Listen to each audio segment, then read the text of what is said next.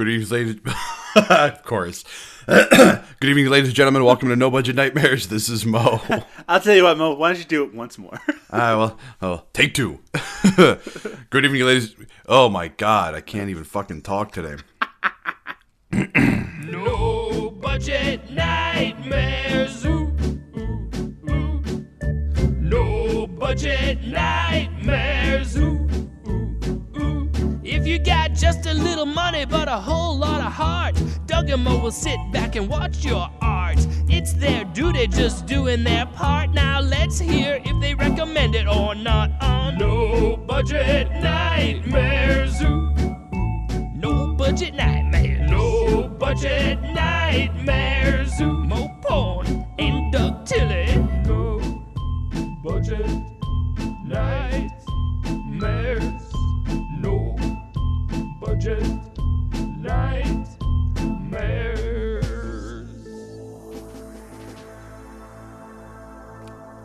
Good evening, ladies and gentlemen. Welcome to No Budget Nightmares. This is Mo. He's a bad film hating while I skating all the while masturbating. That's Mo Porn, yeah. And with me, as always, is the one and only Doug Tilley. He's Doug Tilley, number one super guy. It's 2017. Yeah. It's going to be the best year yet. Do you think, Mo, maybe? Oh my God, this whole year just filled with nothing but golden memories, if you know what I mean. Yeah, it's. I don't know how optimistic I'm feeling about the future, Mo, but I'll tell you what, I'll put on a brave face for this episode because I think this is going to be something special, Mo. We're going to be doing something special. What do you think, Mo? I think this is going to be a good one. I will say, Mo, that I'm feeling a little bit brighter and happier, and maybe, I don't know, maybe it's just because your president-elect recently... there was a story that came out about him being pissed on, or, it's better to be pissed on than pissed off, I hear. That's what my mom always says. Yeah. And your mom voted for this gentleman, I believe. Yes, she did. So anyway, that's got me in a brighter mood, I have to say. Well, yeah, you posted the story, and I was like, aren't you glad we waited an extra day to record? You might even say, Mo, that I'm feeling golden.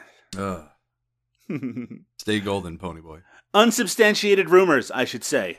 Liberal media, untrustworthy. But anyway, getting pissed on, why not? Right, Mo? Not? Anyway, Yeah. I want to make it very clear, Mo, right at the top of the show. I think we should get really serious for a second. There's nothing wrong with getting pissed on. Okay. In my personal opinion... I mean, I'm not one to kink shame, but I Yeah. mean, it's still pretty fucking gross. Well, it depends on the kind of piss, I guess, right? Well, I mean, only the top quality, only the highest quality Russian whore piss. Now, Russian sex workers, Mo, do you think that they are generally in a dehydrated state? So you're wondering just how golden the showers are? I mean, this is probably not a true story, but I don't give a shit. It's funny. Honestly, shit. you know what they say? I once watched a movie, Mo, getting back to movies, called The Man Who Shot Liberty Valance. It's a classic Western. No, don't get too excited there, Mo. And in this classic Western, they have a moment where, they say that when it comes between legend and the truth, you should always print the legend because it's bound to be more interesting. So, in my truth, Donald Trump, that fucking dipshit that you guys elected president, you fucking idiots. Don't say you. Don't say you guys. Hey, yous guys. Less than half the country voted for Well, him. Well, why? How come you And guys yet he haven't risen won. up against him yet? That's what I'm wondering. Oh, because we're the laziest country. Pieces of garbage. Yeah. You know what? You keep getting distracted by these golden showers when you should be paying attention to something else, probably. Emails? I don't know. Mo! 2017! Yeah, we're here, finally. We made it. We're back again. Shady's back. and we're going to be watching a classic piece of cinema. Like, I usually say that, Mo, or I say a variation on that on the beginning of a lot of episodes, but usually I'm doing what the British call taking the piss. Yeah, not today. Today we are watching a legitimate classic. A legitimate classic. And get this, listeners, not only a legitimate classic, but one that you will actually probably have already seen. Which is so rare on No Budget Nightmares, the podcast that you and I host together. Yep. Well, what is it, Mo? What fucking movie is it? Oh, I get to announce it? Okay. Today we are watching Frank Henenlotter's classic, Basket Case. Basket Case from the year 1982. Now, Mo, do you remember what you were doing in 1982? Probably shitting my diapers. Uh-huh. Is that what you were doing in 2017, right before we started recording? Basket Case from 1982, Frank Henenlotter's first film, the one that brought him, I would say, international acclaim, the one that launched his career, that would then brought us such classics as Brain Damage and Frankenhooker, and of course the sequels to Basket Case. On a date? Now, Mo, I have to ask you, for listeners who don't know what Mo was just referring to, the Frankenhooker VHS tape had a voice chip or a little chip in it. It had a button. You hit the button and it says, "Want a date?" Yeah, it had a button on it that allowed it to say, "Want a date," which I will say, of all the VHS tapes that were in the horror section of my local video store, that one got a lot of play. Mo, do you remember the first time that you saw the film Basket Case? Yeah, I do actually. I had, as with most of my "when did you first see it" stories, the year was probably sometime in the mid to late 90s, and I had rented it from the local video store that I am now banned from. I feel like I've told that story like 6 times on this show, so I'm not going to repeat it again. But any episode could be someone's first episode. Yeah, well, they can go back and find the old one. I don't give a shit. But yeah, and I found it in their cult section, which was fairly legendary. Now it's kind of awful, because they shunned VHS. And yeah, right.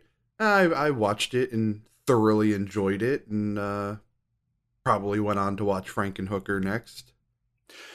Before you saw it, Mo, were you already aware of the reputation of Basket Case? Yeah, I mean, I had heard of it, just through talking to the staff there. Right. And do you recall, like at that point, how old about were you then, Mo? Probably somewhere between 16, 18-ish. That's a good age to be introduced to Basket Case. My understanding, Mo, is that the movie critic and flamboyant personality Rex Reed went and saw Basket Case back in the early 80s, and he had some very not nice things to say about it. Oh, yeah? Yeah, he was horrified by what he saw. He thought it was just the dirtiest, most vile movie ever. And I do have to say, Mo, Basket Case, there's some really weird stuff in it. It's a pretty odd film. It's an odd movie. It's a little off the wall, a little wacky. But even in the context of the early 80s, it's not that extreme, I wouldn't say. Would you? No, it just, but it delivers the goods. Yeah, I mean, like I was about to say, there's not much in the way of like any kind of like real nudity in it, although there is some hanging dong. Mm-hmm. There's, like even the gore isn't particularly gruesome. Like you don't see a lot of the gore happening. You tend to see the after effect, right? More often than not, the during any like attack scene, the most you see is like a gloved hand like attached to a face, and then it kind of like goes off screen, and then you come back and see like the clawed up face afterwards. Yeah, but it's nothing particularly gruesome. And it does have a comedic edge to it. This is obviously meant to be a darkly comedic horror film. Yeah. So that kind of, it means that you're never taking it so seriously that you're feeling revolted. And in fact, I guess that's kind of a theme with a lot of Frank Henenlotter movies. And it actually makes kind of an interesting thematic, more than a trilogy. Of course, there's the trilogy of Basket Case movies. But really, all of his 80s movies kind of fit together into this kind of really kind of thematic filmography with a lot of common themes. Yeah. Mo, Yeah. how you doing today? I am struggling to stay awake because I took a sleep aid to help me get to bed today, and it hasn't quite worn off yet. So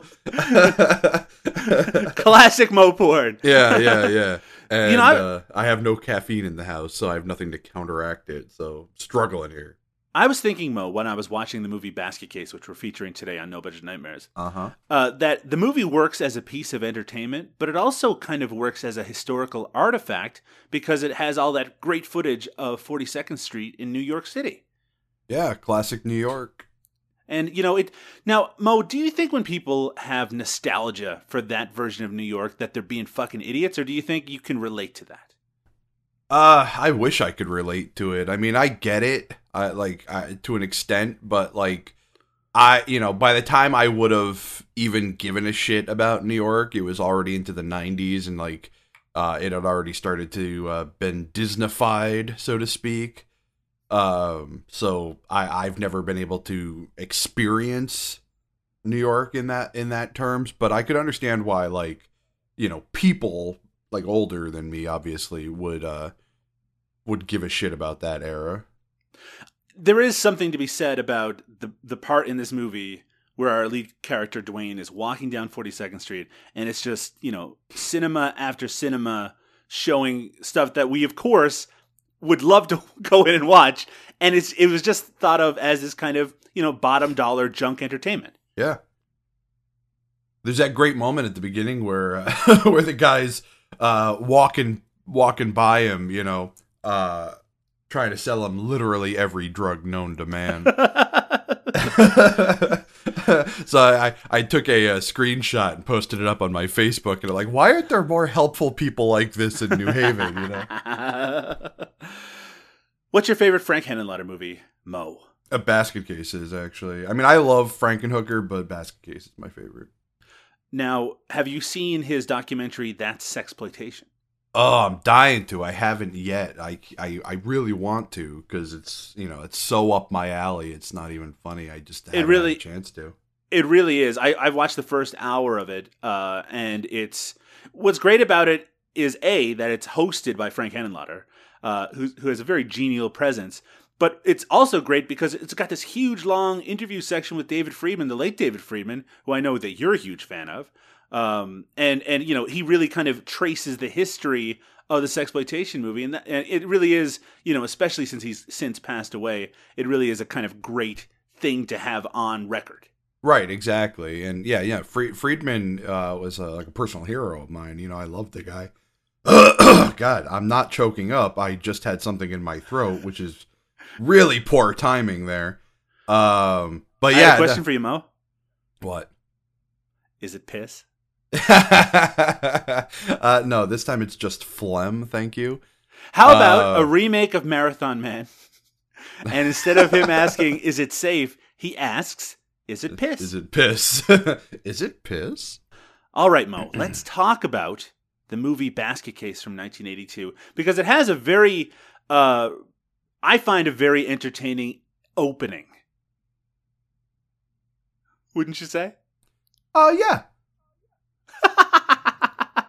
Because there's this guy, right? And he's leaving his house, and he hears something in the bushes. And we don't know what that thing is, Mo.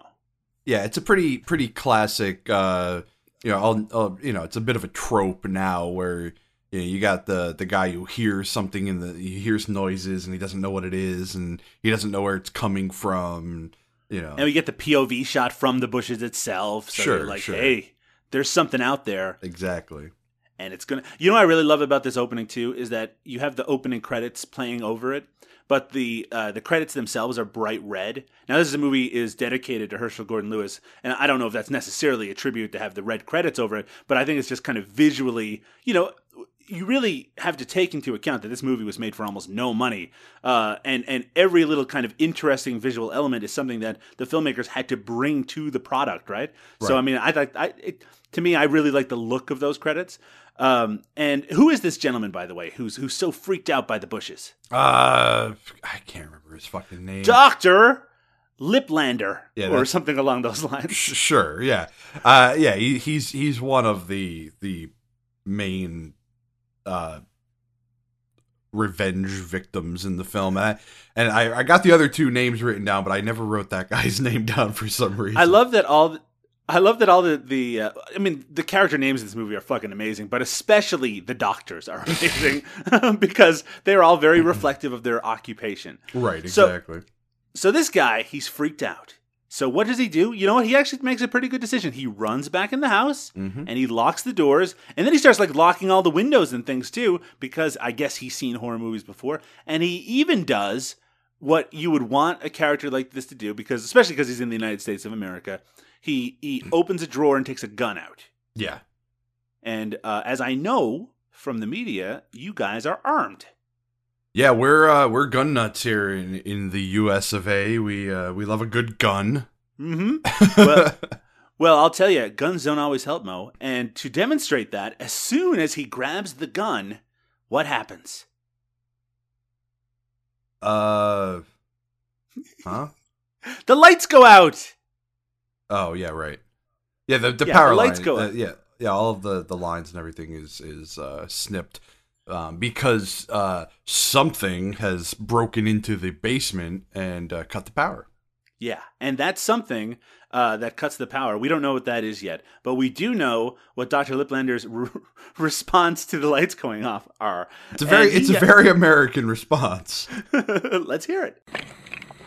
Oh God, no, no!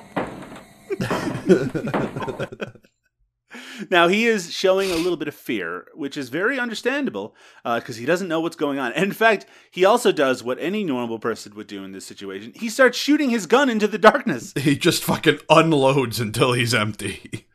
Now, he should have saved a single bullet for himself because, unfortunately, he leans back. Always a bad idea. Mm-hmm. And something grabs his face with a scary monster hand. Bum, bum, bum.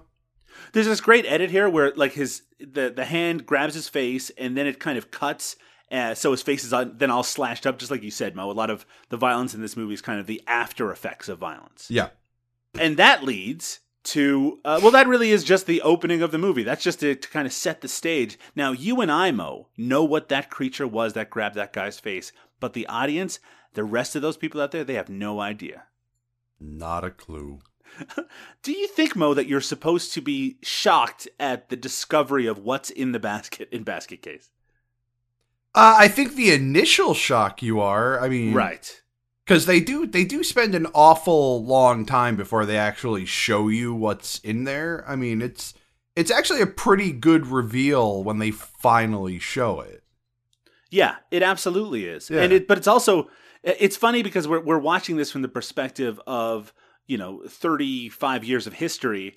And now everyone knows, going in, especially with sequels and everything like that, because the movie has such a reputation, we all know going in what's in the basket, but the movie really does take its time getting to that point. Right. Now, this cuts then, Mo, to a guy carrying a basket. Hey, a basket. Whoa. Down 42nd Street. And this is what I was talking about before. This is a pretty amazing thing. He's just walking down the street. Now, who is this gentleman, Mo? Who's the guy with the basket? Who's the guy with the basket? Well, this is Dwayne. What's his last name? Bradley? Sure. I think it's Bradley. I in my notes I just wrote Dwayne. In the film, we have no idea. He doesn't actually get a name until later. It is indeed Dwayne Bradley. Yeah. I was right. And you were absolutely right. And what's Dwayne doing here? He is walking 42nd Street. He is being offered every drug known to man, literally, and women, of course, until he ultimately finds the Hotel Broslin.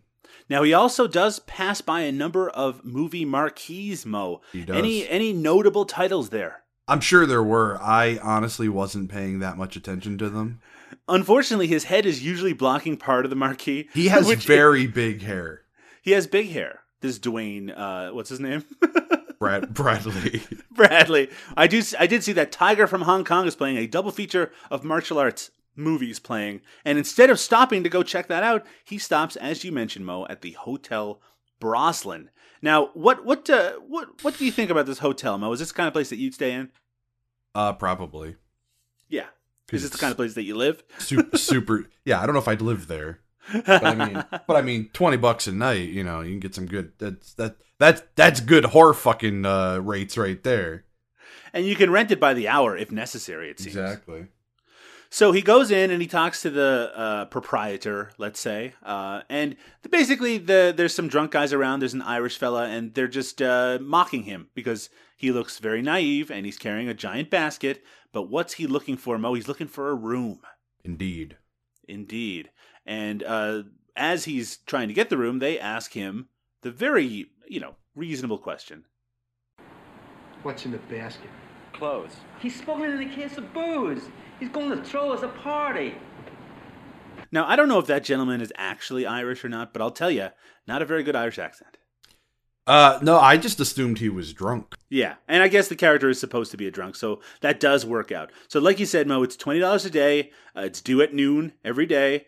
And at this point, Dwayne pulls out a wad of cash, and everyone looks at it in awe, especially that filthy Irishman. Jesus. Hey, I'm mostly filthy Irish myself. And then he goes off, and the Irish guy goes, "Did you see that? He's loaded." And the proprietor says, "So are you." Wah, wah, wah. So Dwayne, as he goes up to his hotel room, he meets Josephine, just briefly. She is, I guess, the local color. She's kind of crazy. Older woman who lives in the place. Yeah, she just kind of talks his ear off as she leads him up to his room. Yeah, that's right. She tells him the story about the room, saying that it's the best room in the place because it belonged to a little old lady. And honestly, this all feels kind of like filler at this point. Yeah, basically. I do like how the conversation ends, though. She literally tells the story and then just runs off. It does also kind of feel like she was supposed to be part of the plot in a more significant way. And she does show up later, but she's really like nothing to the rest of the movie. Yeah, exactly. She's here for the moment, and then she's just sort of in the background for other scenes, but there's no real other significant moment with her in the film. Life's like that. People just pop in and out of our lives. Don't I know it? So then, Dwayne, again, this is still him just walking towards his room. Then he does see a prostitute bringing a John into her room, or at least it appears to be the case. Maybe I'm jumping the gun on that, but it's the woman winks at him as she gets into her room, and she'll become important a little later in the movie. Casey. And Casey's one of my favorite parts of this movie, in fact. I like Casey. What a weirdly lascivious way of saying that, Mo. I was just saying I like the character, and she's kind of cute. So Dwayne goes into his room number 7, and when he goes into the room, we get a slow kind of look around it, and then he locks the door. And there's some really great texture to this movie because his room looks fucking filthy in exactly the right way. Yeah, I almost wonder if there was like no need for any kind of like set dressing. It was just like they found a hotel room and like, oh, this is gross. I don't think they're building a lot of sets for this. Yeah. So he puts down the basket, and then he says to it, "We're here." But why would Dwayne talk to a basket, Mo? I think that's the question we're all wondering. At this point in the film, yes, we're all still wondering. And then he goes downstairs and he asks the proprietor if there's a place around to get food. And that's kind of a dumb question. He did just walk down the street. He must have passed 30 fucking pizza places.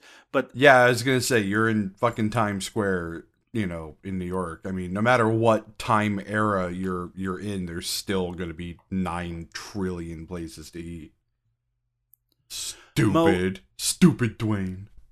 Mo, what kind of pizza do you prefer, Chicago or New York? Oh, fuck off. Mm-hmm. Chicago's not pizza. It's pie. Yeah, it's fucking tomato casserole. Mo has some strong opinions. So if you're a Chicago listener, you can fuck right off with your fucking fake pizza. That's wow. What, yeah. And remember, ladies and gentlemen, Mo Porn says you can fuck off with your fucking fake pizza. You know. So Dwayne gets out. He gets some food, brings it back, locks the door, and he pulls the basket over and unlocks it. And then he tosses a burger into it. Mo, what's he doing here? He is feeding something. Feeding something. As he feeds it, it makes this kind of noise. Take your time, there's plenty.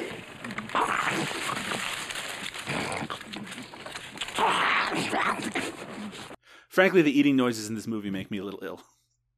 Honestly, that's very close to how I sound when I'm eating. All right, Mo, get yourself a pizza roll and let's listen to it here. A pizza roll. What? Mo, you gotta chew. So then he, as the eating is occurring, Dwayne pulls out a file folder which has a little bit of blood on it, which is disconcerting. He finds a name in it. Well, we've seen that from the beginning of the film. Yes, that's right. The doctor at the beginning had this file folder. Yeah. And so Dwayne finds a name in it and looks it up in the phone book. Hey, remember, Mo, when you used to be able to look up people's names in the phone book? Yeah, I'm not that young that I wouldn't remember phone books, but yeah, I remember the 90s.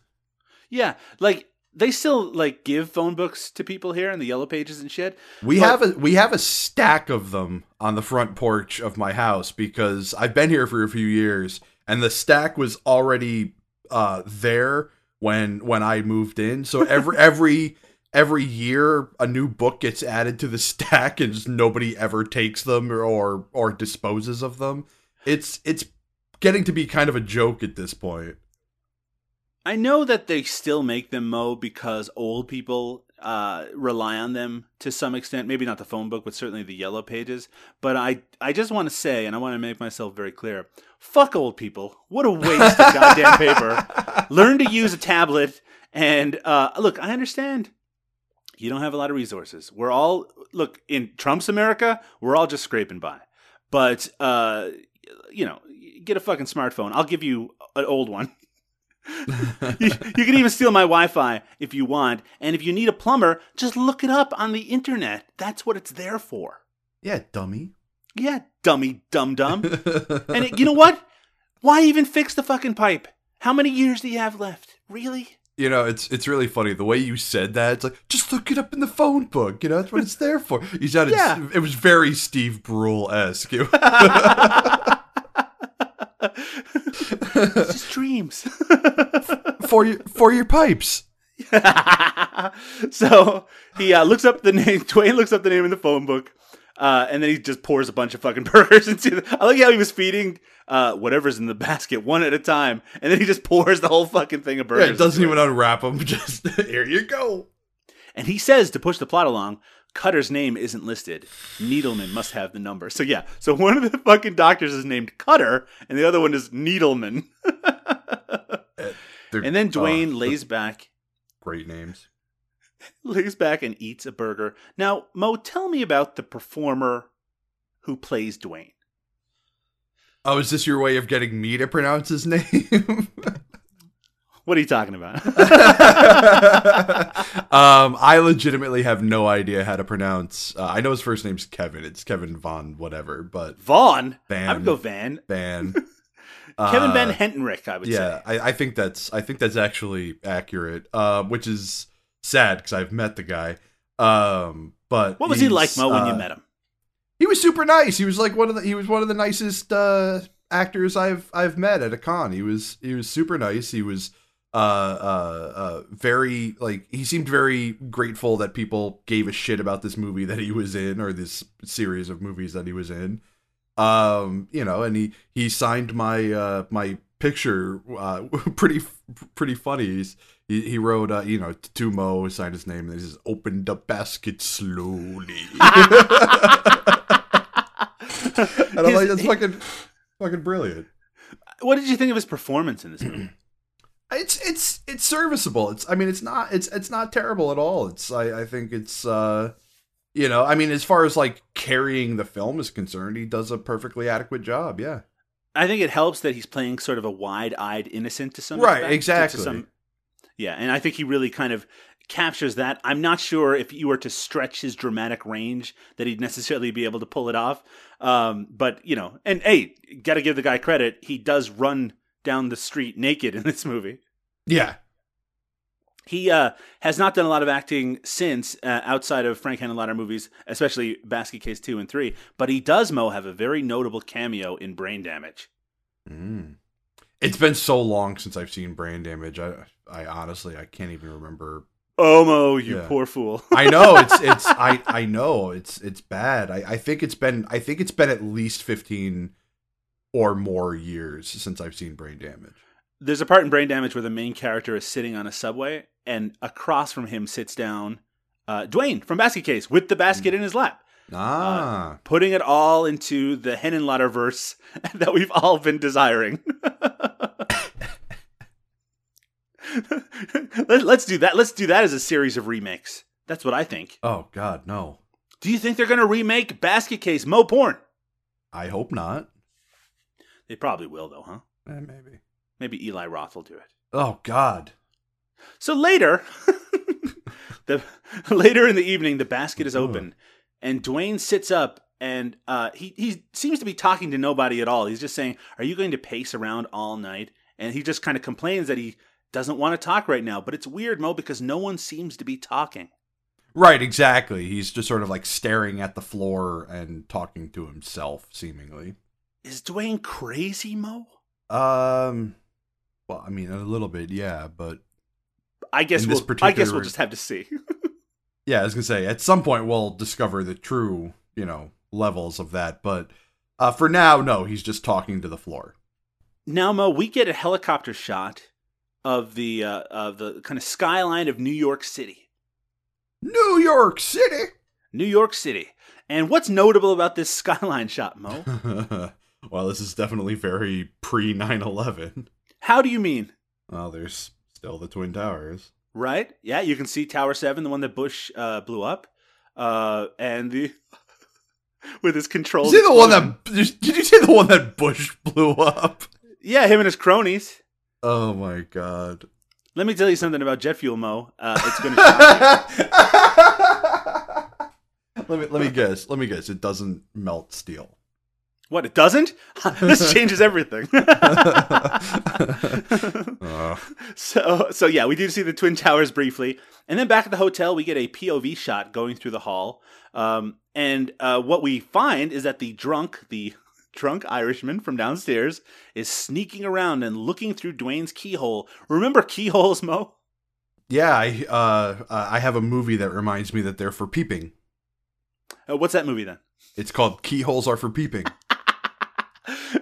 But he's caught. Starring the great Sammy Petrillo. He is caught by Casey, the prostitute who lives next door to Dwayne, and he kind of tries to explain himself away by just talking about how much money Dwayne has. He's got so much money, and she tells him to take off. Yep. She's a hooker with the heart of gold, Mo. It's a classic trope, really. It is a classic trope, but she's a pretty neat lady. I like this Casey. I like her a lot. I like her a lot. I like her a lot. So she knocks on Dwayne's door, and he answers, and she has this to say to him. Hi, I live across the hall, and the reason I'm bothering you is, now I don't want you to think I go around buttoning people's business, but somebody's been snooping around your door, peeking through the keyhole and shit. So if you got anything of value in there, like money or something, I wouldn't leave it laying around. I like that, Casey. I like her a lot. She's got a moral center. Anyway, he tells her that he's from upstate. I like her moral center. What? Huh? What? So she says that they should go for a drink sometime, and that, Mo, brings me to an interesting central kind of plot thing of this movie, which is that women seem to like Dwayne. Well, he's very innocent, and yes. he has natural head cushioning, from that massive hair he has. Now, when you met the gentleman in question, Mo, how was his hair then? It was much more subdued. That's a shame. I don't like to think about that at all. Yeah. So Dwayne goes back. He has a bunch of maps out in his apartment, and he locks the basket and says that he has to take a trip to a doctor friend of theirs, and then he goes with the basket to H. Needleman, M.D., the doctor's office. Dr. Nosmo King. So he goes up there, but before we actually see him enter the office, we get treated to a waiting room scene where a woman is complaining that she was prescribed the wrong drug. Yes. And she's talking to the receptionist. Now, Mo, what's this receptionist's name? Oh, God, what is her name? I never wrote it down. It's I don't know if that might be the case. I don't think she's ever actually introduced by name in the entire movie. Yeah, I was going to say, is she? What do you have her written down as? I don't. She's a pretty important character, Mo. Yeah, it doesn't mean I wrote it down. Yeah, but you must... No, I don't mean that. I mean, when you're referring to her in your notes, how do you refer to her? The receptionist. Is she... Good. Is she Sharon? Is that Sharon? I don't know. There's got to be a character named Sharon. Maybe she's Sharon. Yes, there's a woman complaining about the prescriptions that she's received in this doctor's office, and she's kind of complaining to the receptionist who sort of cares. But then Dwayne enters, and she thinks he's there to repair her typewriter. Right, because he has a big basket, which she's for some reason is confusing for a toolbox. And she does a very interesting thing where she talks about the sounds that the typewriter has been making, and this is what she says. Yesterday it was squeaking, like if a mouse was caught inside. Real high-pitched, like... I don't know anything about typewriters. I just want to see the doctor. He just goes, I don't know anything about typewriters. It does seem rather presumptuous. I mean, we've seen this trope in 1,000 movies where someone comes in and it's like, oh, yes, thankfully you're here, blah, blah, blah, blah, blah. And then the person's like, no, I just want to see whoever, right? But hey, it happens again here. I did not expect the first time I saw this movie for this to be a love connection. Right, exactly. It's a little off. Yeah, and by the way, my crack research skills have deduced that her name is in fact Sharon, and I don't believe they actually say that once in the film, but I figured it out. Sharon is her name. Sharon. So Sharon and Dwayne hit it off. He tells her that he does not have an appointment. But because there's no other people waiting, she says that, well, she'll basically just say that he does have an appointment, and maybe going a little too far, instead of giving his real name, he gives a fake one because he says that he's an old friend of the doctor's and he wants to surprise him. Well, I love that his idea of giving a fake name is just like, well, what's your real name? Oh, it's Dwayne Bradley. Oh, but don't put that. Put Dwayne Smith. Yes. Well, he doesn't seem like the most imaginative dude in the fucking world. Put John Jones. So, the MMA fighter? Whatever. So she does kind of chat with him for a second, and she seems very upset at the fact that he hasn't seen the sights in New York City. And then she volunteers as a tour guide for him. And Mo, she's hitting on him. Yes. Has that ever happened to you where no. A secretary don't even finish it. The answer is no. if it's not a sad old gay man at 4:00 in the morning, then no, I've never been hit on. So Dwayne goes in to see Dr. Needleman, who is eating very messily as Dwayne comes in. In fact, Dr. Needleman seems like he may be a poor doctor. Well, he's a poor excuse for a doctor. Heyo. Heyo. Dwayne tells him, because he does not recognize Dwayne. Dwayne says that he has a pain in his chest. The doctor tells him to take off his shirt and step into his little not operating room, like a checkout room or whatever. He sits down. It's a really filthy looking office, by the way. There's shit everywhere in this doctor's office. Yeah, it's pretty bad. So Dwayne takes off his shirt, and we can kind of get to the bottom of this mystery. He has a nasty scar running down the side of his body. Yep. And it just fades out. We don't really know what happens here. We just see Dwayne leaving, and he tells the receptionist that the doctor and him had just talked. And then she asks if he was surprised, and he says, Was he surprised? Oh, yeah. Very. And if you didn't know better, you would have thought that Dwayne killed the fucking doctor. Yeah, you would have thought that the guy died. But as we'll discover pretty soon, that's not the case. And then the receptionist, who had already been laying it on pretty heavy, she lays it on super heavy and says, basically, go out with me. My name is, what's her name again? Barbara? Yes, Barbara. No, Sharon. Yeah, Sharon. Sharon wants to go out. Isn't Sharon your mother's name, Mo? Yeah. I'm trying not to think Give about away that. Too much? Yeah. Oh. Yeah. Anyway. Do you want her address? Should I put that on the show? So, Sharon asks him out. He says that he can't, while looking kind of suspiciously at the basket. But then he puts the basket a little bit away, and then he runs back, and he gets her number. And she even says, I don't want him to hear. And she like screams, "Who, the doctor?" But that's not who he's referring to. But we don't know who he's referring to yet, but we'll know soon enough. Then it cuts briefly to the doctor, who's kind of tapping a pen on his desk. Hey, he's still alive. He does seem very nervous, though. He checks his message, and he finds one from Dr. Lifflander from the beginning, and it was marked urgent. He tries calling him, but there's no answer. And we know why that is, Mo. Because he's dead. He's fucking dead. He's dead. Fucking dead. And then it goes to Dwayne watching a kung fu movie in a cinema. Basically my dream thing to be doing at any particular time.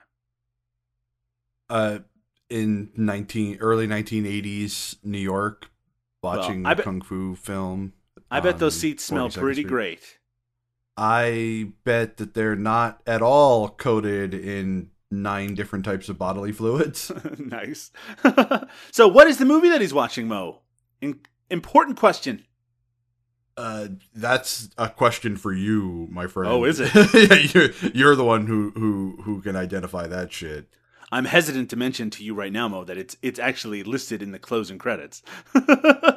Yeah, well, you also know that I don't sit through closing credits. I know. I'll let you off the hook just this once. The movie is The Bodyguard with Sonny Chiba, also known as Karate Kibe. I do like Sonny Chiba.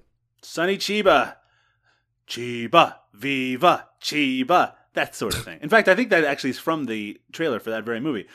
So while he's watching this movie, watching Sonny Chiba, the man, on screen, somehow Dwayne starts to fall asleep like a fucking asshole. You mean like me right now because I stupidly took medication and it hasn't worn off and I'm dying here? Yeah, he's a fucking idiot like you. Yeah. Well, there's a guy watching Dwayne as he starts to fall asleep. And Dwayne, he kind of drifts off, and he wakes up suddenly, and he finds his basket is missing. And that's not a good thing, because he really seems to like that basket. Well, yeah, I mean, it's a very important basket to him. It's got a lot of sentimental value to him. And the guy who steals it doesn't seem to go very far with it. He just runs to the bathroom, and he kicks off the lock. And then what does he do, Mo? He dies. Well, no, well, yes. I don't know if he dies actually or not, but in fact, I don't think he does. But he does open the basket. Oh, right, he doesn't. Yeah, he opens up the basket and shit gets real. Yeah, he makes this sound.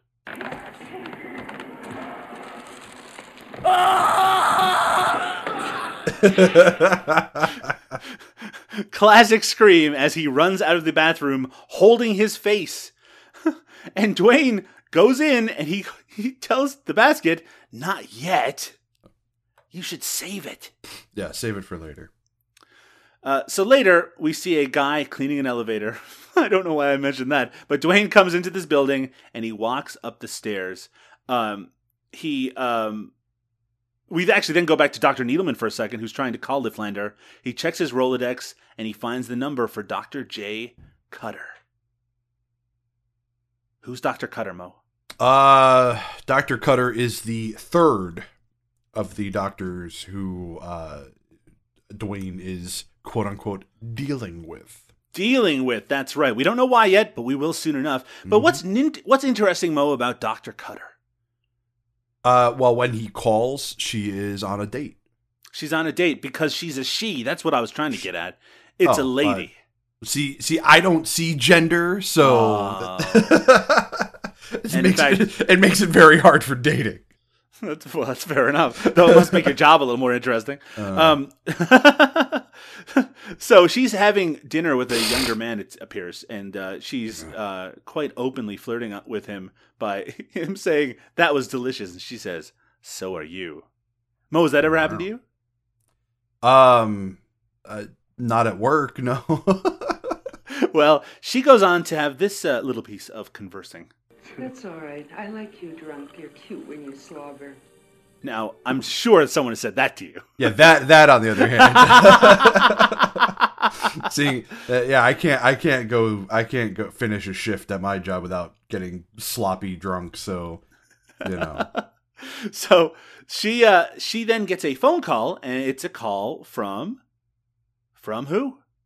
From Needledick. From Needleman. And he's basically telling her that Dwayne came in to see him today, and obviously they have some sort of shared history.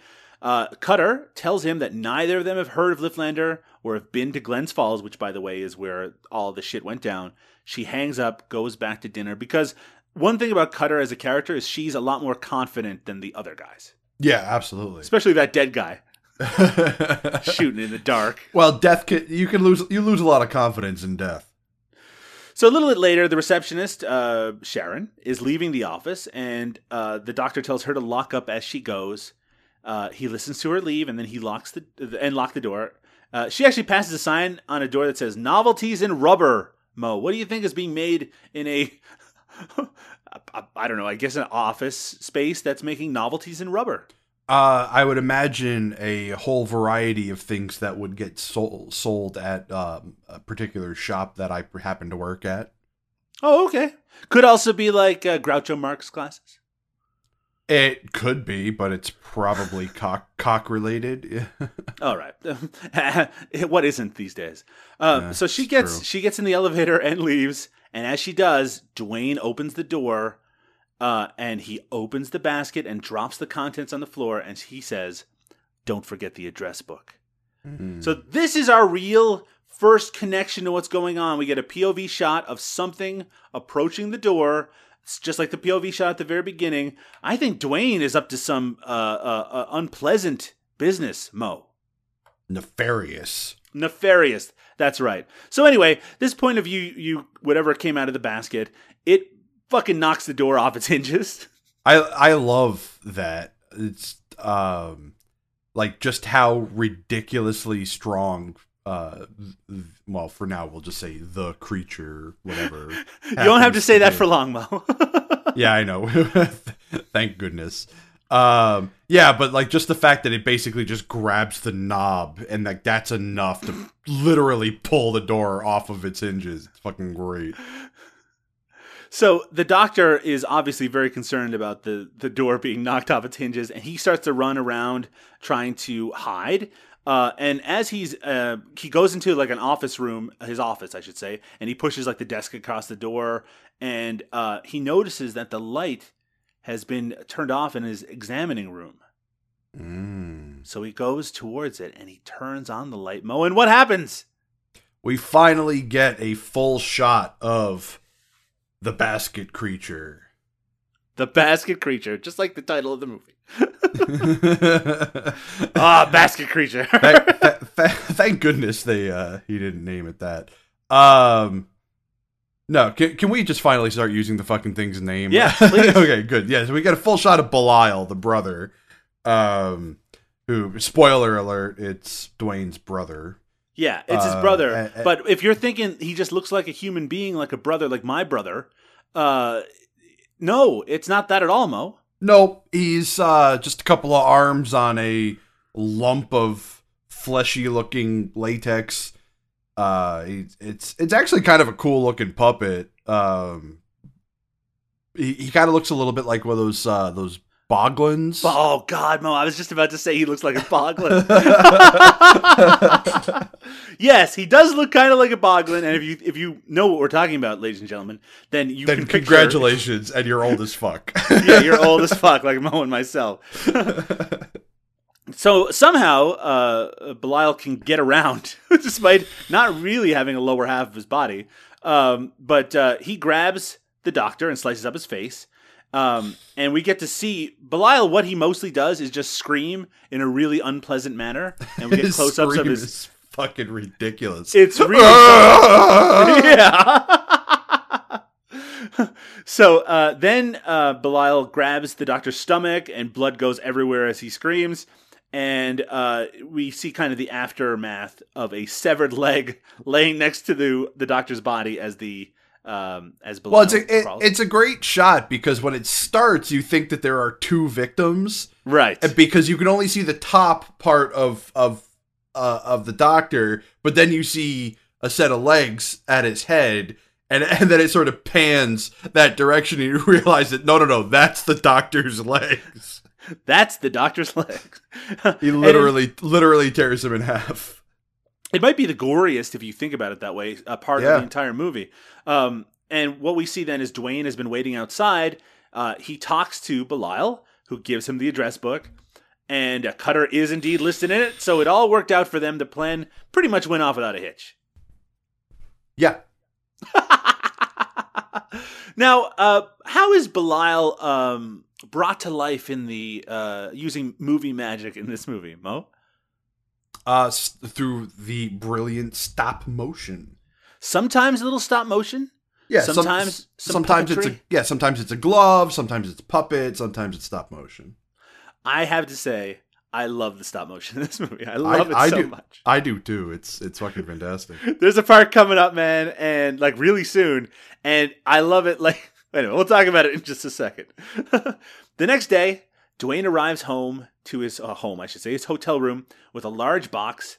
He opens up a package of hot dogs and drops it into the basket, and we hear gross noises in really just an amazing moment. And he's acting a little funny, and we can recognize it as the viewers. He said he's going to case Dr. Cutter's apartment today, but he doesn't think that Belial should go with him, so he brought him a little surprise. What did he bring him, Mo? Brings him a TV. The old idiot box, I like to call it. I would never have one in my home. Yeah, I'm sure. What's great is he sets it up. Like, Dwayne just wants to get the fuck out of there. So he sets up the television, turns on to nothing but static, and then just leaves. Yeah. And we do. I do like the fact it's like, if you get bored with that, I also brought a magazine, or I brought the paper. So a hand, like the monster hand, comes out of the basket, tries to turn the knob to change the channel, and it just twists entirely off immediately. He's too damn strong. And the reason that Dwayne was being a little bit standoffish or a little strange in that scene is because he wants to go to his date with Sharon. Indeed. I love the fact that Sharon. I love the fact that she's wearing the exact same outfit she was wearing yesterday.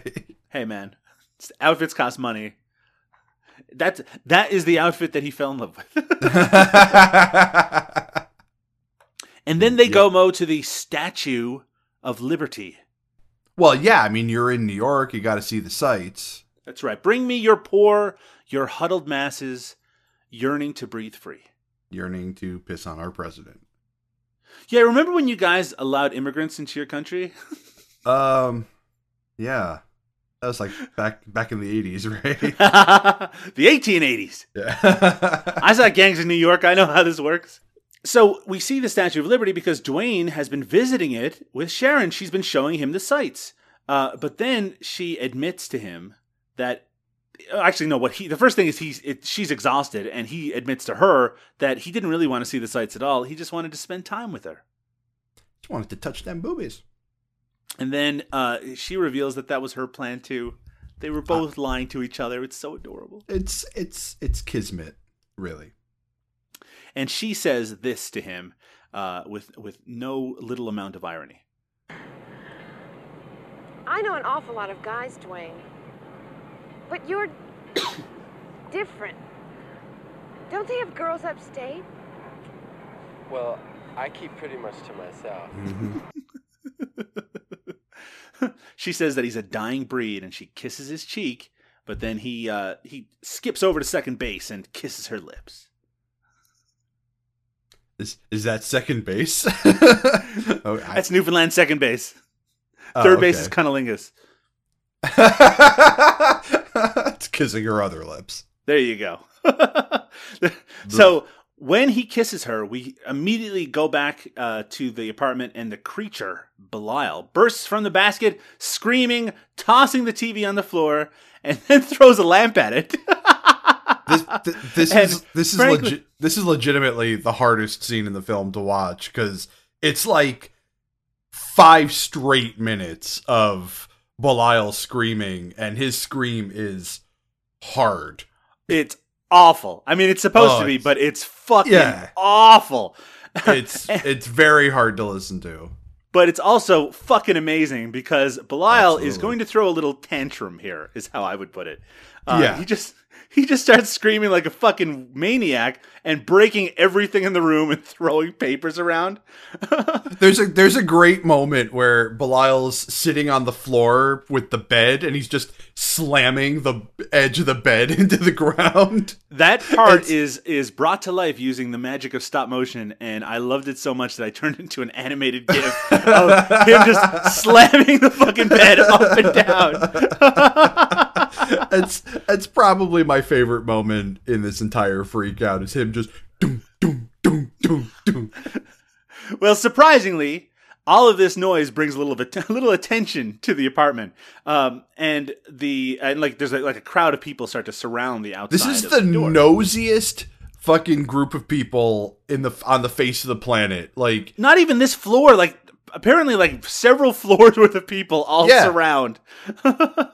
The thing you notice about this hotel is that anytime a door opens in this place, like, everybody just files in. Yes.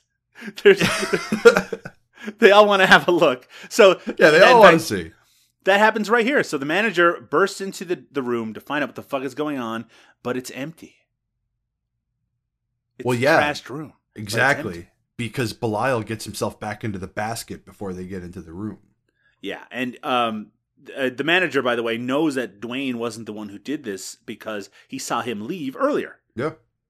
So the Irish fella, he also is in the room with the manager, and he spies on the floor the big roll of money.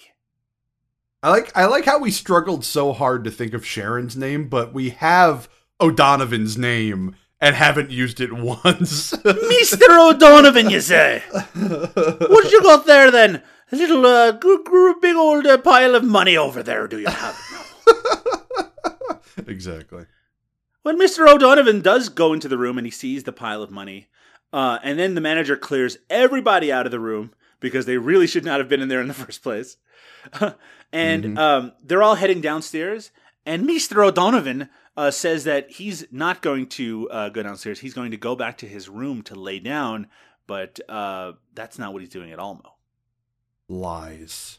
That's right. He's lying because he wants everyone to go away, so then he can go right back to the room and get those big dollars. It's all about the Benjamins. Yeah? Yeah. You like that money, boy? So yeah, he goes in and he tries to, he goes into the room, no problem at all. He picks the lock, actually. And he grabs the pile of cash off the floor and he starts to count it. And you know what? O'Donovan would have gotten away with his crime. If he had just left. But then he starts looking through the drawers. I guess he's like, the guy's got this much cash. Maybe there's some other valuables I can steal.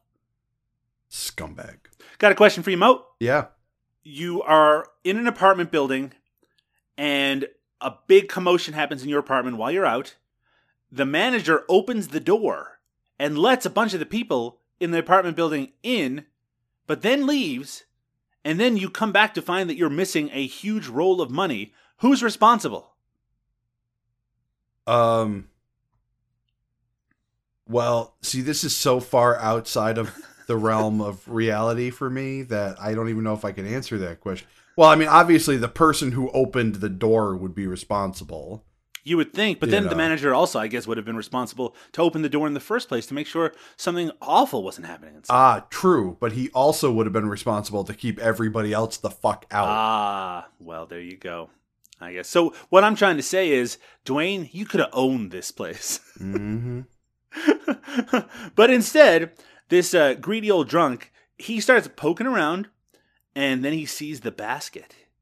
And I guess, curiosity, as it often does, it got the better of him. And he opens the basket, and what happens, Mo? Curiosity killed the drunk. Ba-boom! Yes, yeah. Belial attacks him. And while he attacks him, we cut to Dwayne, who seems to be having some sort of weird psychic episode. Yeah, exactly. We already had the psychic episode of Belial when Dwayne was kissing Sharon. Now we get it the opposite way around, where Dwayne is feeling it while Belial kills O'Donovan. And of course, all this screaming coming from the room, it gets all those nosy neighbors out again. They're very curious about what's going on. So the manager comes back upstairs, bursts into the room, and he finds O'Donovan dead on the floor with the window open. I gotta say, that hotel manager is a pretty spry dude for spry. A big guy. Like, he bounds up those stairs several times. Now, could be days apart. Yeah, no, I'm just saying, So Dwayne then I wouldn't even be able to do it once. So, like, I'm impressed. Well, when Dwayne had his little psychic episode, he immediately started running home because he realized something was wrong. He arrives home, and the manager says, "Someone killed Donovan." And all I could think of was the song "Hurdy-Gurdy Man."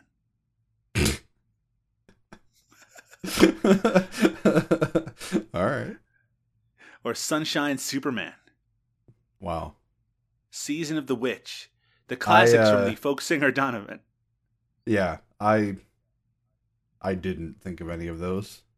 He yells at Sharon and tells her to get away. He says that he doesn't want her to get hurt. Then he runs upstairs to his apartment, passing a cop on the way who's taking some statements.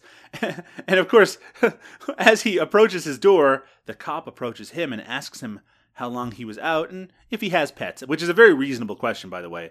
But he says, no, he doesn't have pets, Mo. Yes. So then they go inside the apartment. I feel like we're skipping a audio clip here. No, we're going to it right now. Okay. No, we go inside the apartment and the cop comes with him and continues to ask him questions. And this was his response to one of them. Any idea who it was? No, I don't know. I was out. What happened? That was an accident. It happened last night. We went out for burgers and... We? No. Just me.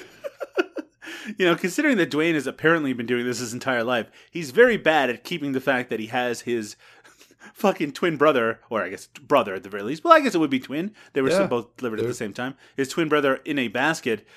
He very almost gives it away to that cop very, very easily. I like how he goes to like caveman speak for a second there. It's like, me went burger. The cop even asks, "What's in the basket?" And he says, "Nothing." And that's, by the way. Well, that's a great one too, because like they open the basket and there's nothing in there. So he's like, it's like that shocked, nothing. Nothing. That's exactly right. Yeah. So they leave, and Dwayne heads for the window because he thinks that Belial has gone outside. But as he does, a hand opens up the toilet seat, and which is pretty clever actually. From inside the toilet, I should say. Yeah. And Belial accuses him of being with a girl and lying to him. And when I say that he accuses him, now Belial cannot speak like you and I speak, Mo. Right. He uses his psychic powers to connect with his twin brother and basically accuse him of being with a girl and lying. And Dwayne says that he was worried that he was going to get mad. They basically have a little brotherly argument. They have a little tiff. Little telepathic tiff, I would say. You ever wonder if if that scene of Belial coming out of the toilet had any influence on the oh god, what was that series? Street Trash? No. The oh, why can I not fucking Ghoulies, the Ghoulies movies? Ghoulies? Yeah. They'll get you in the end. Yeah, exactly. And it's a little monster in a toilet. Maybe. Though you know what? Maybe, Mo. So later on, they go to college in the third one. They do. Ghoulies go to college in the epic trilogy. Later, Casey is in a bar. Remember Casey, the prostitute? Of course, I remember. She's in a bar having a. My notes here say Casey looking good in her disco clothes. She's showing a few people a good time. Mm-hmm. And Dwayne is there drinking to excess with the basket next to him. In fact, I would say, Mo, that he's drunk. He is drunk. My favorite thing about this is Casey says to him, "You're not still upset about this afternoon, are you?" And like someone was killed in his apartment. I feel like that's worth being concerned about. A little bit. Well, Casey asks him to bring the basket and join her at the back table. She's got some boozing to do. It's a dream woman, I would say. Yeah, she's got it all, that Casey, I tell you. So then it cuts to a little bit later, and they're laughing together. Dwayne is fucked up. He tells her that he used to be a letter sorter in Glens Falls. Now, Mo, have you ever been to Glens Falls? No. It's upstate.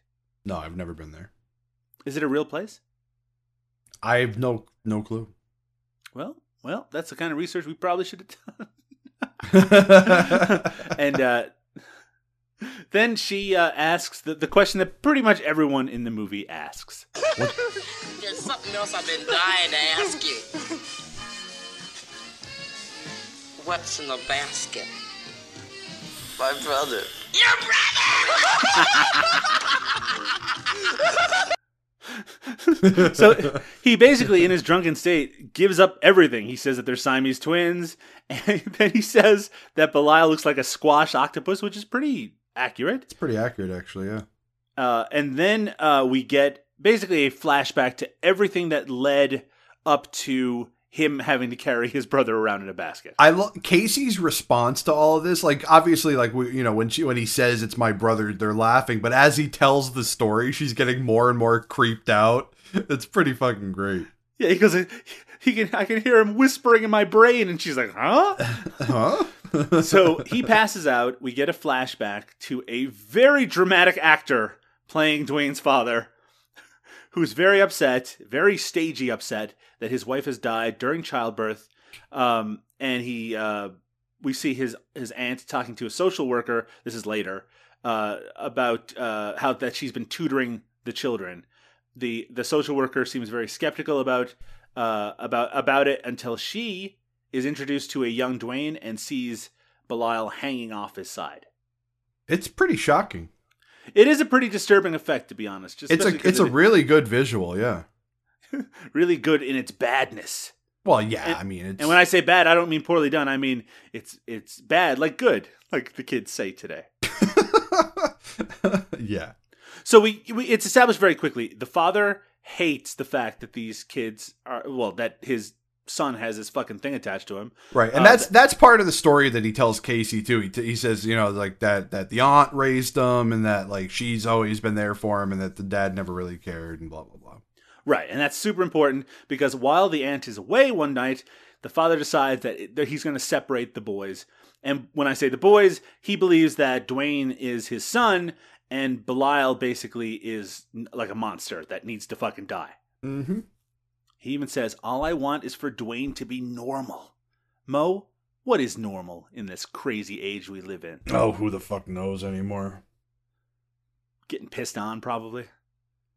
Well, it's better than getting pissed off. Wait, no, the other way around. So they rip Dwayne from his bed and bring him into an operating room, and the operating room isn't an operating room. It's a kitchen table that they've set up as an operating room. Yeah, I don't think that was like a budgetary joke. I think no, that's it's supposed to be in his house, right? Yeah, They've just set up. It's supposed to be taking place there, yeah. So we get a lengthy scene where they operate. It's pretty gruesome. It is pretty gruesome. It reminded me of the alien autopsy video from the late 90s. You want to talk about a dated fucking reference? Yeah, you know, my sister thought that was real, by the way. Well, apparently some Americans did. Yeah, Americans are stupid. So they inject Belial with something to knock him out, and eventually does. And there's some really horrible, unpleasant sound effects as they cut him off Dwayne's body. But I do have to say, they do a pretty clean job, all things considered. Yeah, well, you know, they they go, oh, it's going to leave a nasty scar. It does leave a nasty scar, but when Dwayne's wearing a shirt, we get to see. Yeah. When Dwayne's wearing a shirt, you could hardly know that he had a weird Siamese twin growing off his side. That he has a telepathic relationship with. Yeah, you figure maybe he just had like a big carbuncle or something. I don't know. So anyway, this was obviously a very disturbing thing that occurred and happened to Dwayne. Dwayne wakes up later in bed with a bandage around himself and with Belial missing, but Belial is able to contact him telepathically, and he says, "I'm coming." And he runs outside to find him, and Belial is in a garbage bag outside, which is actually really kind of sad and disturbing. Yeah. Gross. Do you think, Mo, that there is supposed to be a commentary about abortion in the movie Basket Case? No. Okay. I mean, I didn't get that. I just, you know, I got it as more of a father's demented idea of what normal is. Right. And also, you know, any commentary that might have been made is balanced by the fact that Belial is a fucking terrifying monster and should die. Right, exactly. Exactly. Really, I can kind of see the father's side in this whole thing. Because, you know, Dwayne is miserable because he has to carry around his brother in a fucking basket all day. Yeah. So, speaking of his father, Dwayne's father awakens to the sound of hammering and sighing from his basement. This is actually one of my favorite moments in the entire film. This is outstanding. So he goes down to his basement to see what all the kerfuffle is about. And what does he see, Mo?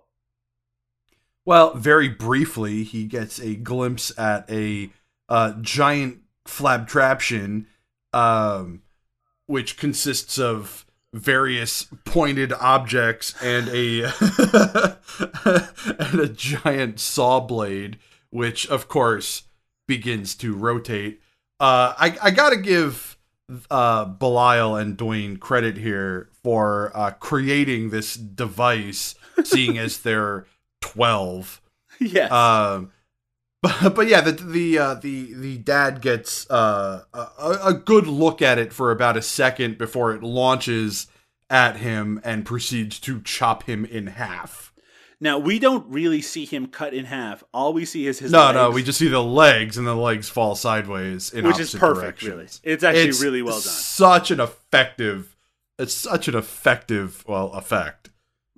And then we cut to the aunt coming up to the attic where apparently Belial and Dwayne are hiding, and she comes up and basically reassures them that they're okay, that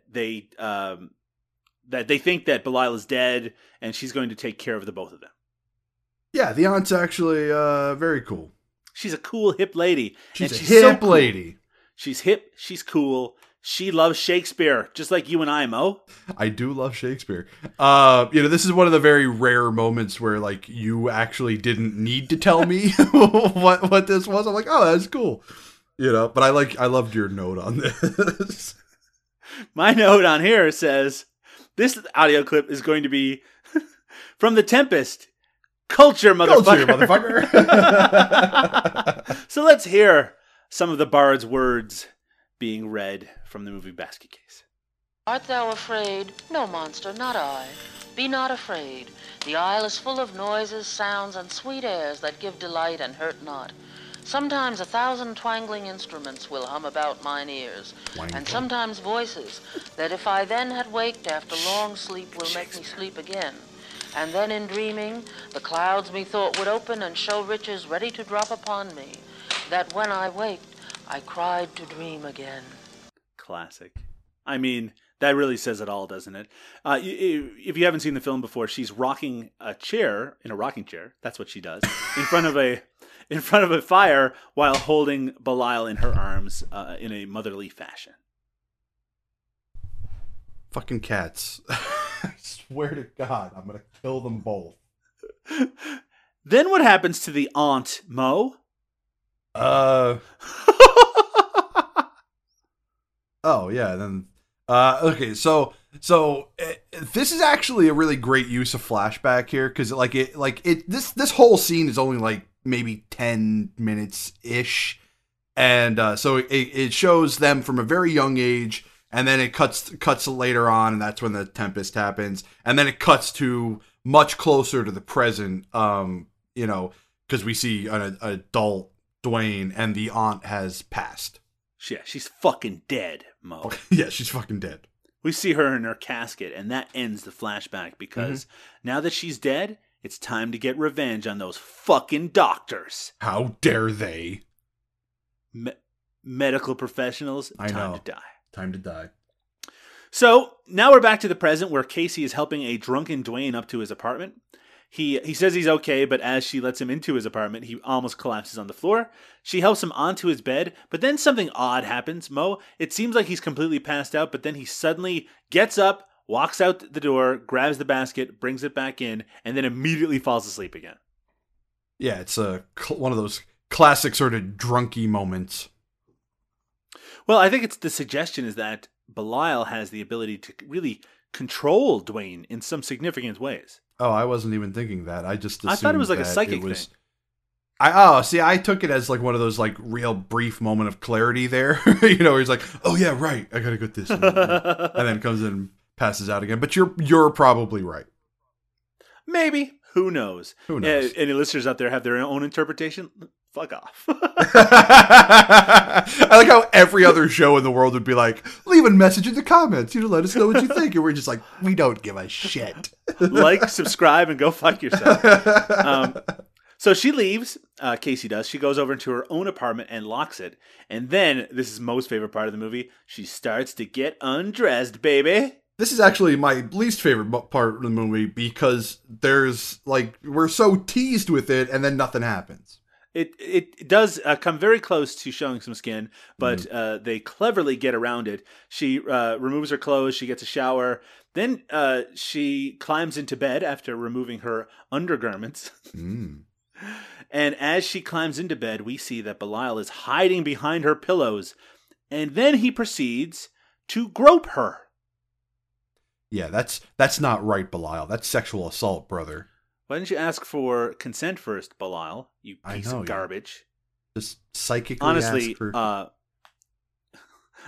I don't think we should be letting Belial win any awards this award season because of his really heinous actions in this movie. Yeah. I'm not being flippant. Piece of shit. But she starts to scream, and as is per usual in this apartment building, people start to crowd around her door. But my favorite is the guy who's just running, like the first guy who makes it there, and he's just wearing tighty whities in the fucking hallway. Well, it's nighttime because it's the middle of the night. Yeah, everybody's sleeping. I don't got time. I don't got time to put a bathrobe on. Okay, ain't nobody got time for that. Nobody got time for that. See, as another current reference. So this is what Casey's reaction is. Is it really that current?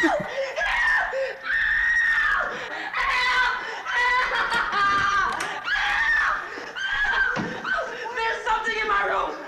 Like, I don't know much about women, Mo, but I think she's upset.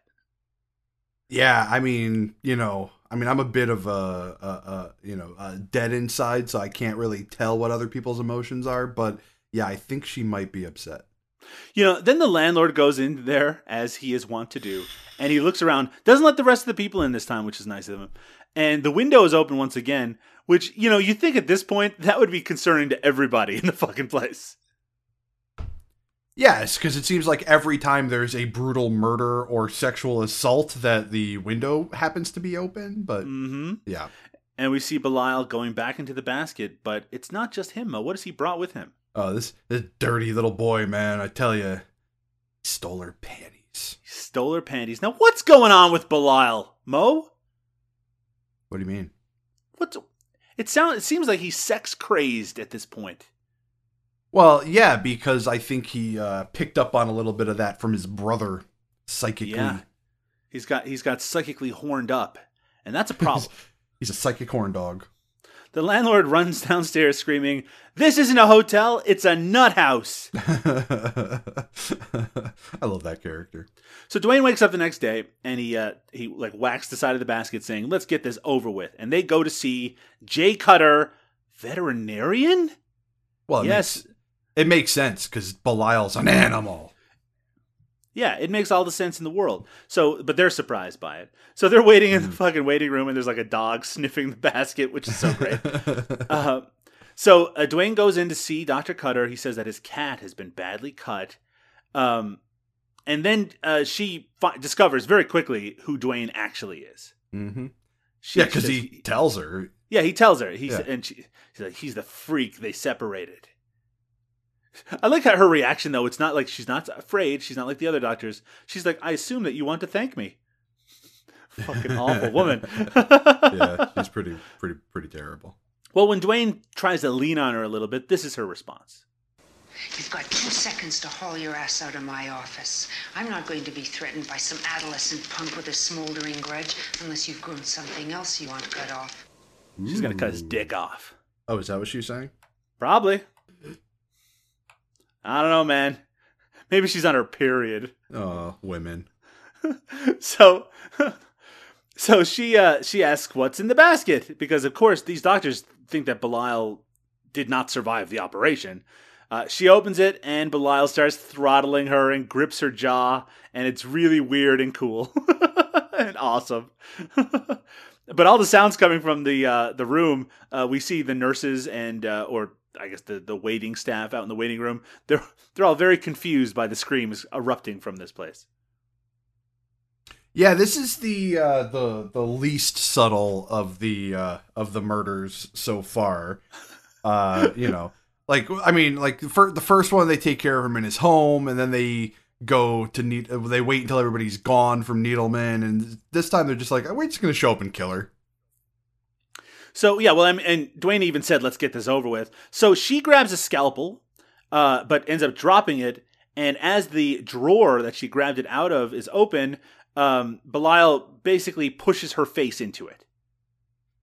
It's a pretty cool effect. Doesn't Belial tear her tongue out too? If he does, I might have missed that part. He does like grab her jaw, so maybe that's what the implication is, but I don't know. Yeah, maybe. But what happens is that Dwayne leaves, and the nurses enter the room, and when they do, Dr. Cutter, she screams with a bunch of scalpels sticking out of her face. It's a pretty cool looking effect, and I love the fact that the receptionists are twins, because you get that great moment where you don't realize that it's a set of twins at first.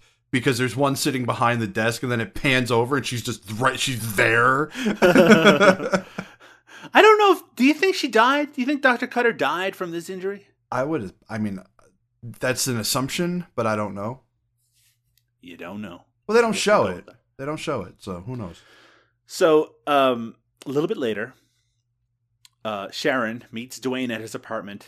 She says that someone has killed Dr. Needleman, her boss. She's scared and she doesn't want to be alone. She starts crying. She's actually been with the police all day, and she just wants to spend time with Dwayne, even though he treated her very badly the last time that they were together. You know, running off like a nut and then telling her to get the fuck away. Well, he's different. He is different. So she comes into his apartment, and they start making out, and he removes his clothes and starts, what would you call it? Fondling her breasts. Fondling her breasts. Yeah. And as women are wont to do, her response to this is... Take me, Dwayne. Dwayne, let me out. Let me out. Dwayne, let me out. I'm glad we got a little bit of Belial's awful screaming in there. we should... So, yeah, I was going to say, we should definitely clarify the screaming wasn't her. Yes, that's right. So what happens is, as... So Dwayne gropes her a little bit. She says, "Take me, Dwayne." And then as soon as she says that, Belial bursts out of his basket and starts screaming and freaking the fuck out. But before she can really see what's going on, Dwayne wraps her in a blanket and throws her out of the apartment. Like literally just tosses her. And Dwayne is also very upset. He yells at the basket. He goes, "Damn you!" And he starts to cry. And she runs off. She runs down the stairs, But before she gets to the bottom, she stops like halfway through, turns around and goes, "Dwayne!" She's a quality actress. Despite the commotion, Dwayne is later able to get back to sleep, or get to sleep, I should say. And Belial is watching him from the basket. Should also clarify, this is the only film in this actress's IMDb page. They make good use of her, as we're about to see. So Dwayne is sleeping. Belial, watching him sleep, he hops out and, using the magic of stop motion, crawls across the floor. And this is actually kind of creepy. His eyes glow red, and there's a suggestion that he's going to actually try to kill Dwayne. But he stops himself, he pulls back, and he looks out the window, and his eyes glow red again. And I'm going to guess that when Belial's eyes glow red, it means he's in a murderous mood. What? He's in a murderous mood. Oh.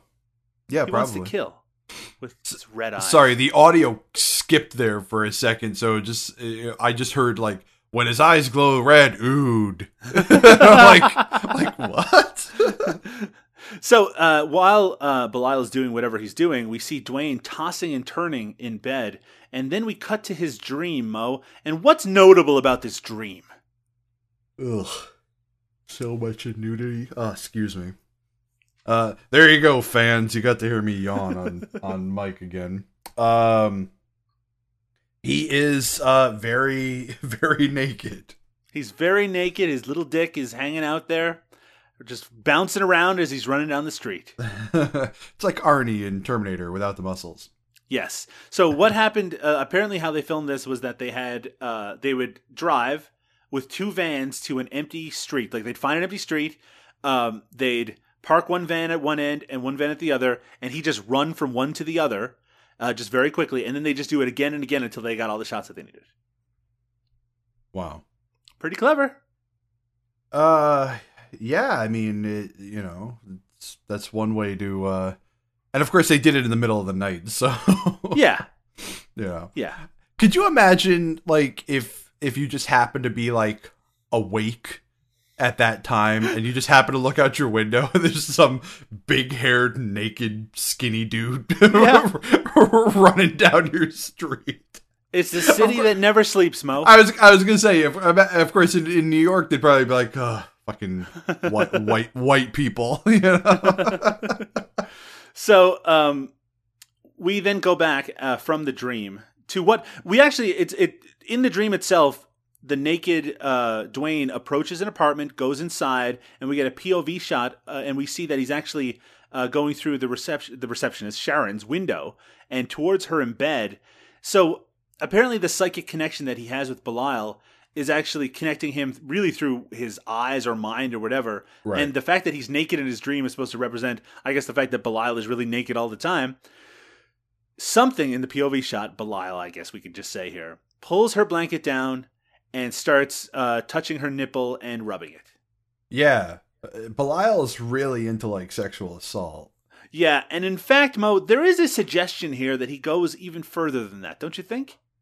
There is an implication here, but, you know, it's weird.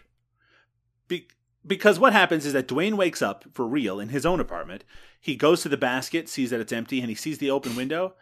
And at that same moment, Sharon wakes up, sees Belial on top of her, and starts screaming, and he starts choking her with his monster hands, and he kills her. He actually chokes her to death. Then Dwayne arrives at the apartment, and when he arrives, what's Belial doing? He's sort of mounted up on her. It's very weird. He's kind of rocking.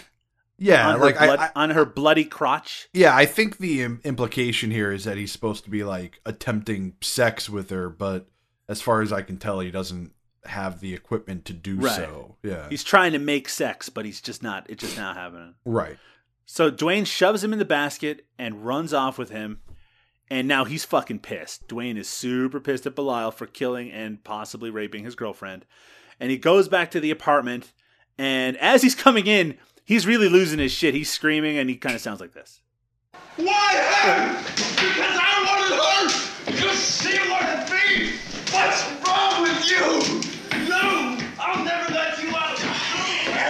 What the hell? That's a very good response to what's happening here. Yeah. As Dwayne just runs into the apartment yelling at a basket. So the tenants all follow him into his apartment. Like you said, they do like doing that. And as they come in, Belial bursts out of the basket and grabs Dwayne by the dick and raises him off the ground. That Belial, he is very strong. Weird sexual things going on in this movie. Well, yeah. Do you think he grabbed his dick because he's jealous because he doesn't have one?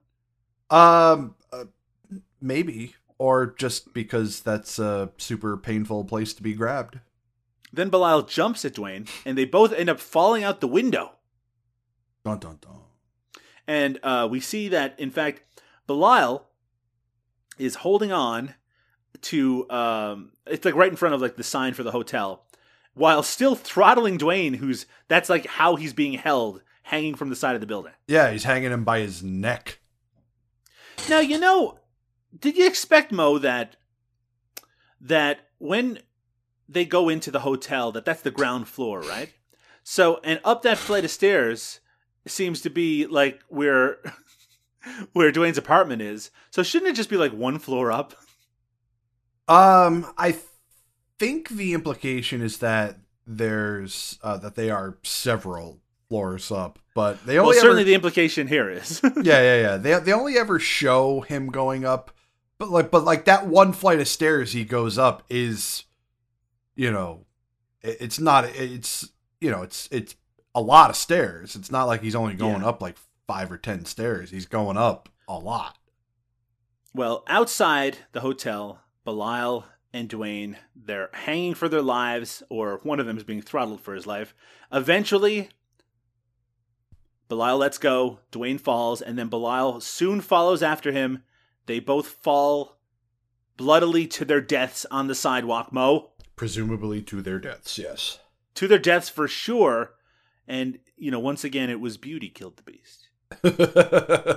'Twas beauty what killed the beast. Dead on a sidewalk. No chance of Basket Case 2. Certainly no chance of Basket Case 3 ever coming to fruition. Until they do. Until they both did, yes. And they're both good. Not as good as this, but they're both good movies. I like them. Yeah, I mean, as far as like a trilogy is concerned, it's not bad. I mean, the first one's definitely the best one. But lots of crazy makeup effects in those fucking movies. Yeah, it gets real wild.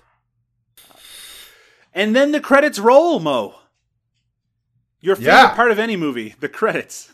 Yeah, absolutely my favorite part. The part I definitely watch every time. What's the most notable thing about these credits, Mo? I don't know. I didn't watch them. That this movie, of course, was dedicated to Herschel Gordon Lewis, the late now, unfortunately, Herschel Gordon Lewis, who passed away in 2016, the godfather of gore, they say. We're losing all the legends. All the legends, it's true. See, now I did watch that documentary. Mo, do you think at the Academy Awards in 2017 that they will mention Herschel Gordon Lewis when they show their parade of dead stars? Well, if memory serves, they didn't mention David Friedman when he died, so I feel like Lewis might be a little more publicly known. Yeah, that's a fair point. He definitely had the higher profile of the two of them, although I always liked Friedman better. But yeah, maybe. I doubt it. We'll see. Mo, what did you think of the movie Basket Case? I love Basket Case. I was super excited, which is why I'm super annoyed that I'm so asleep, for this. Because I know I trust me, audience. I'm well aware of how fucking boring I was this episode. But and of course now I'm starting to wake up an hour and a half later. All right, let's take it from the top, Mo. So the movie begins. Just start right from the beginning again. Good evening, ladies and gentlemen. Welcome to No Budget Nightmares. Well, now you hit it, fucking first time. Yeah, I was chewing on my tongue the first time for some reason. Mo, if someone wants to check out Basket Case, what's the way that they should do it? Basket Case? Yeah, the movie Basket Case, the one we just watched. I don't know. Go online. Yeah, I think Something Weird still has the rights to it. I believe they do, since they still do a ton of work with Frank Henenlotter. So I mean, I'd imagine they still have the rights to it. That's how I own it. I have I actually had I had to have you send me a copy because I still only have the Something Weird VHS that I picked up like in the early 2000s from them. I imagine that most of the people who listen to this show are well aware of Basket Case and have seen it before or many times before. Yeah. But really, it is kind of a monumental movie of this type. So it's the kind of thing that you really should check out. It's got so much kind of like sleazy charm, but it delivers everything that you need. It's violent. It's there's some nudity if you're into that, both male and female. Both ways. It's a lot of bad taste shit in there. And also it reminds you of those good old days when you're bound to be offered drugs while walking down the street in New York City. Now, if only that was the case in New Haven, I'm telling you. Fucking Giuliani. But that's it. That's Basket Case from 1982. It's great. I mean, you knew that before we started, but now you know it again. Yeah, and if you're one of the very rare people who A, listens to this show, and B, hadn't seen Basket Case yet, which I find is probably a very, very small number, well, now you know. Yeah, what the fuck is wrong with you is what we meant to say just then. Yeah. You should have watched the fucking movie before you listened to the show. That's right. That's exactly right. But just listen to the show. That's the main thing. Yeah, exactly. Mo! Yes? What's coming up next on the No Budget Nightmares podcast? I'm trying to think if I can remember what you said. I believe you said we're going back to the Bloody Nightmares box set. We are, because we've now watched probably one of the more well-known movies we've ever covered. This and Bad Taste are really up there. Yeah. And so we are going to then progress onto another movie from the Bloody Nightmares box set. For those who don't know, it was a 100-movie box set which came out years ago through Mill Creek that Mo and I, it kind of started off the podcast to some extent. Yeah, well, I mean, I think the original intention for the show was we were going to cover, mostly movies from the box set, and then I think 5 movies in, we were like, "Fuck this!" And the thing is, I had watched 36 of the movies even before we started the podcast, and I should have known even at that point. Wait, most of these are not worth talking about.